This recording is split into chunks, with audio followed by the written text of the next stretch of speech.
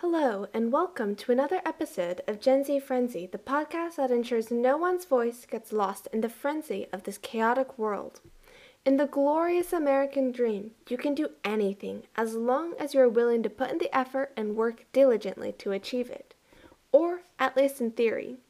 Because in practice, that concept is often no more than a pipe dream, as factors beyond self-motivation influences our future.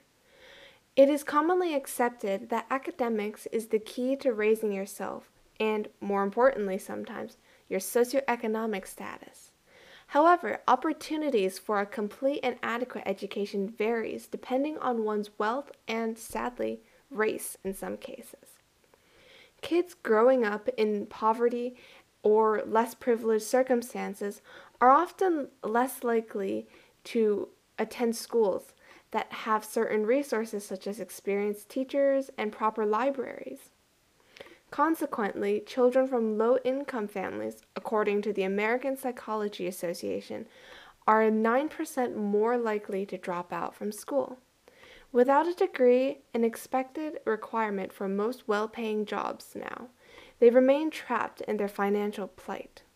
To break down this complicated but extremely prevalent issue, I had the honor of speaking to someone who has worked closely with the education system to discuss the impact and possible solutions of this achievement gap.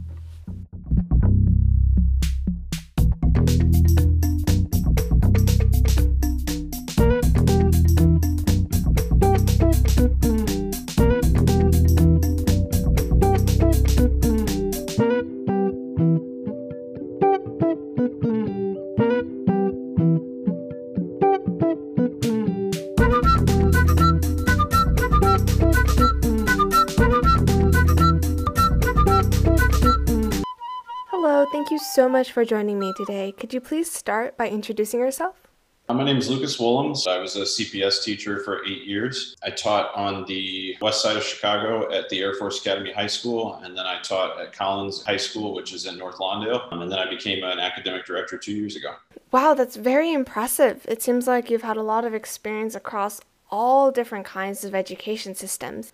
And I was wondering if you could talk about some differences between them and some defining characteristics. All of my teaching has been in a public school. Now, even though Air Force was a military academy, it was still a public school. So CPS actually has 6 military academies in it. So yeah, but other than that, I mean, in terms of what types of classrooms and schools I've been in, it's been all over the place. I've seen a lot of different things at CPS. Now, charters and private schools, I feel like I have less involvement, but I've had a lot of involvement with some charters and been around a lot of them to kind of see the way they work. You know, charters are one of those things that their initial intent, the reason why they were started was a good idea, but sometimes in the way that they're executed or the way that they're used, they don't always yield the best results for students. And there are a lot of different reasons for that. Private schools that tend to engage a specific demographic or a type of student, right? A student who's got the money to be able to make it to a private school like that. Parents are usually involved for kids who are in private schools. So you really see a big difference in the types of students that you get in each of those places. Just because in Chicago, it works kind of like a trickle down. You get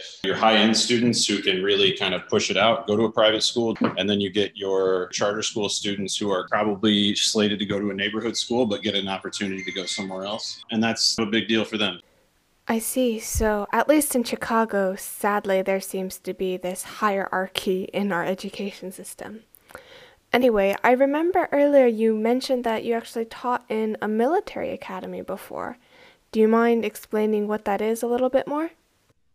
So all of our students were junior ROTC. They all wore uniforms every day. They had to stand at attention before classes. They had to stand at attention at the end of classes before they were dismissed. They had to do formation every day during lunch. So they would come in and stand in formation in the gym. Didn't guarantee that any of those kids were actually going into the military. In fact, I would say less than like 10% of our kids ever did. But it just created like a military atmosphere and allowed the kids to have a certain type of motivation from that. 50% of the kids who were really motivated and wanted to be there. And then you had about 50% of the kids whose parents thought that it was an actual military academy and that we would be able to discipline, but it really wasn't the place for them. I think putting the military style into a public school was a really interesting experiment. I don't know how successful it was at Air Force, but like Phoenix Academy is another military academy and they've had a lot of success with it. So it's possible that there could be some successful ones here and there. Ah, I see. So now shifting the question to a more of a meatier one, I'm curious whether you believe there's a correlation between the type of school, charter, private, and public, whether there's a significant difference in that student's future job opportunities and chances of success, or at least the success defined by societal expectations. Okay, so first off, I think the thing about CPS is that it's really hard to talk about charter schools across the board. It's really hard to talk about private schools across the board. It's hard to talk about public schools across the board. When you look at Mm-hmm. Chicago public schools, you're talking about 600 schools. You're talking about neighborhoods that span every demographic you can possibly imagine. And so it's really hard to say one thing is true for all of those. But Mm-hmm. in general, when you look at the types of things that students in public schools learn, they're oftentimes held to a very specific kind of high stakes standard in terms of test scores, in terms of attendance, and a lot of those other things. We run into a situation where a lot of times in the public schools, you're only focused on making the data and making the numbers because that's the only way that your school can continue to get the funding that it gets. Charter schools aren't as tied to that because they get 25% of theirs comes in as public funding, and then they can pull in another percentage from other places. So they get the opportunity to make up some of those. But the issue is that a lot of times with charter schools, they're run by organizations that run very much like businesses. And so their bottom line is not necessarily money, but making sure that those numbers stay as high as they possibly can so that they can justify the money that people are giving them to keep running it. And charter schools also have the luxury of, if they have students who aren't meeting those requirements, they have the opportunity to send those kids back to public school. So then once you get up to selective enrollment in private, same thing happens. You see kids who maybe aren't able to be motivated right off the bat. And they fall out of those places pretty quickly. And in the public schools, you have to basically pick up all of those things. So any academic deficits that our kids have, as a high school teacher, I used to have to teach constantly reading standards and that type of thing to try and get my kids caught up because they were 2 to 3 grade levels, sometimes more behind in reading. Kids in charter schools and in private schools, they get the opportunity to focus really hard on content and really get to learn a lot of those kind of classics and that type of thing. And you don't see that as much in some of the public schools in certain places in Chicago because those students are working so hard to try and make up ground. So they don't get into a lot of those things. So a lot of our students who graduate may not have the exposure to really high level texts and things like Shakespeare and philosophy and that type of thing. They probably haven't even seen them by the time they've made it out of our school. I feel like one thing that many of my peers, myself included, are often guilty of doing is taking our education for granted as we read these old pieces of literature, like, as you mentioned, Shakespeare.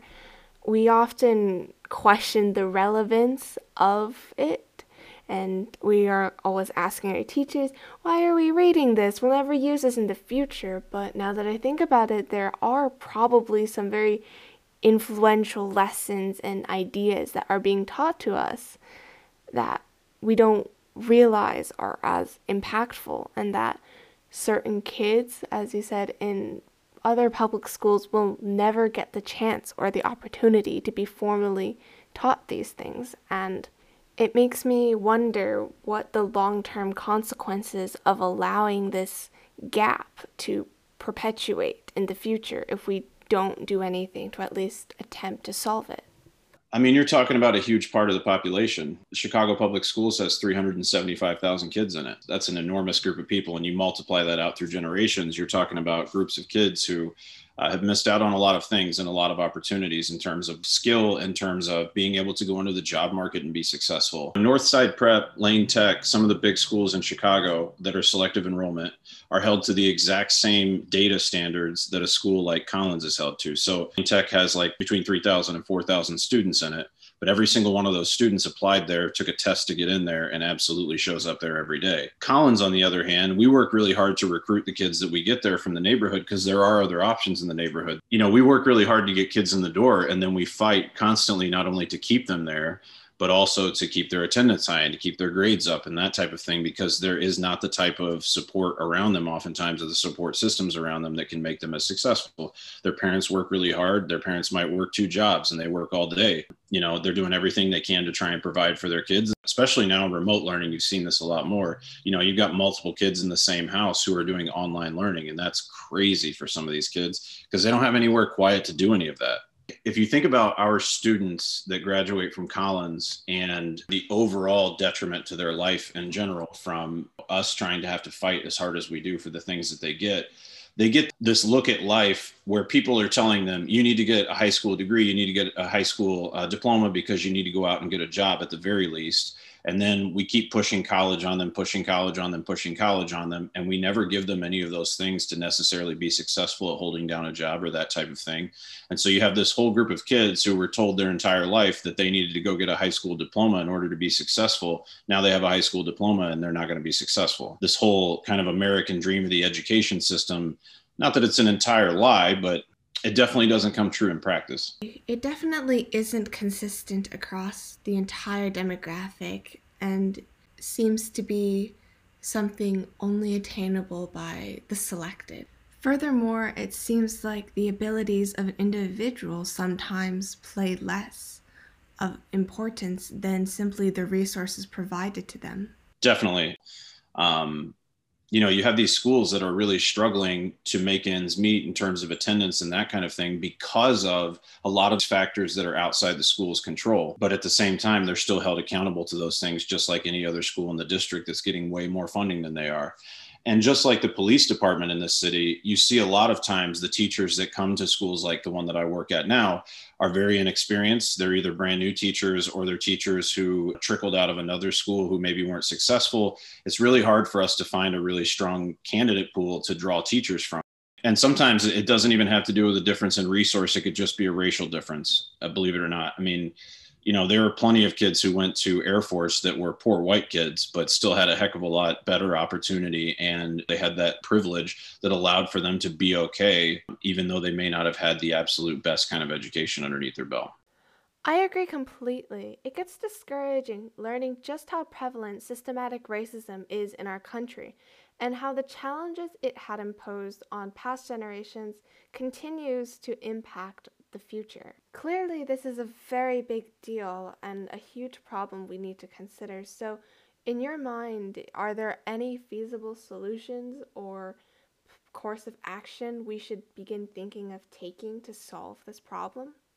Yeah, I think it depends on what school system you're talking about. Obviously, one of the biggest problems that Chicago suffers from is one, they don't have an elected school board, which is an enormous problem. You need those people in place making decisions for the school system that were put there by a vote by the population. But the other challenge to that is, though, if you think about the population, the span of the population that's represented in CPS, you still might not get what you want out of that, right? How could you possibly represent all of those demographics, all of those groups of kids? So there's a lot of challenges involved with that. I think that school systems like Chicago Public Schools and, LA and a lot of other places, it's hard for them to do things effectively when they have that many schools under their belt. It almost makes more sense to break the schools up, at least into smaller areas, so that the problems that each of those places are facing could at least face those things a little bit more effectively. Mm-hmm. Not every solution works for everyone. And since they're so different, are there any other significant impact these differences in communities have on the schools? Definitely. The other issue, especially specific to Illinois and Chicago, is that those schools are funded by property tax. And if you think about it, you've got an area of the city that doesn't have as much income and the properties aren't worth as much. So they're not bringing in as much in property tax. And so that school is inherently at a deficit. And as long as school funding is going to be based on per student, schools are going to continue to do the kind of stuff that my school has to do in order to get kids in the door. We share a building with a charter school, and that charter school literally does everything all the way up to the line of basically calling themselves Collins, and they poach kids from us all the time. And there are lots of schools that struggle with that kind of thing. And there's this constant fight for kids. You go to these recruiting events, and it's like a college fair almost, and that's the only way they're able to survive. So if we don't get a certain number of kids next year, we won't have enough funding to keep the number of teachers that we have now. We'll have to cut some people. So it's been our top priority for the last few years to try and make those types of things happen. And that's another big challenge. It almost seems like CPS is being run like a business where the students are the products and whoever has the most or the best regarding the grading system of standardized tests is the most worthy employee to keep around. Having all of these schools measured by the same metrics, also not great. If you think about it, any other business where things are not working, you would triage, right? You'd put people into specific categories of where they were. You would give them the necessary resources that they needed in order to get there, and then you would help them out along the way. That seems to be the exact opposite of what Chicago has done in many cases. You know, going from Air Force to Collins, even a lot of my colleagues, people that I'd worked with for a long time, were like, you know, what are you doing? The goal in CPS is to go up, right? You work hard, you put in your time, and then you go get in a great school that holds on to you for a while. But my thought process was different than that. I thought I had a good understanding under my belt, the things that these schools needed. And so it was kind of my job to go in there and make sure that those things were being provided, or at the very least that I could help out in terms of making sure that we set up systems to get those things there. And yeah, you know, I think it's going to end up being, if there's truthfully a solution to some of these things, it's giving people more and more opportunities. And that's what I feel like my role is as an administrator in one of these areas, is to create space for the people in those communities to take the power back and to make those decisions for themselves. Because I always hear people ask the question, you know, like, why would people want to live in North Lawndale? Well, first off, North Lawndale is a great community. But secondly, people don't live in high crime areas because they want to. Right. If anyone were given the choice to either change their community and their neighborhood, or even move out for that matter, they would do it if they had the resources and the means to do it. And so it's really important that people who have that privilege, who have that opportunity, are not flooding these communities to save them. We don't need any martyrs or any, you know, white saviors in these areas. We need people who are creating space. In my school, I'm the only white person on my admin team. You know, and there are parts of me every once in a while that I'm like, hey, maybe I should be the last white person on this admin team, you know, just to allow them to move to a space where it's better for them. But at the same time, I understand that I can hire teachers that are great for that area. I can really have some say in those things and to create that space for people to be able to take back that control. Mm-hmm. I think it's really honorable that you're taking your experience from other places and using it to help other people in such a way. And really, I think that's really admirable. Thank you. I appreciate that. Honestly, teaching at CTD, one of the biggest things that it taught me was that level of teaching was possible anywhere. You know, I mean, it's great teaching kids who come from all over the world and who are really interested in debate and that type of thing when they come to my class. But at the same time, every summer I would go and teach there, and I would just keep asking myself, like, why don't I see this type of thing in my school? And so that's really what kind of shifted my mindset. It was like, why can't I work at a public school in a neighborhood like North Lawndale and literally create one of the best schools in this city? The kids don't have to do anything extra to try and get into. Alrighty, that seems to be all the time we have left for today. Thank you so much for joining me today. Good deal.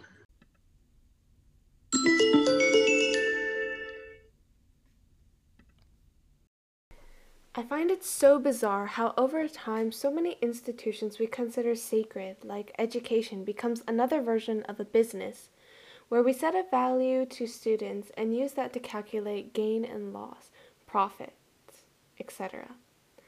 It's almost dehumanizing to rate a child by these standards, but it does raise a new question. If we don't use these standardized tests, how are we to evaluate the success of a school? I'm sure that's something we'll all have to work towards in the future. For now, though, the education gap is truly an astronomical problem that we need to face head-on, because these kids are our future and our hope for a better world. Mr. Woolham said his colleagues questioned his decision to move down in the CPS hierarchy, but I don't think he moved down at all. I think he simply decided it was time to raise those students he knew had the same potential as any other one. Thank you so much for listening to this episode again, and I hope that you learned something new. As always, the resources used for the introduction of this episode will be in the description below. Have a great day, and remember to check out our episode next week.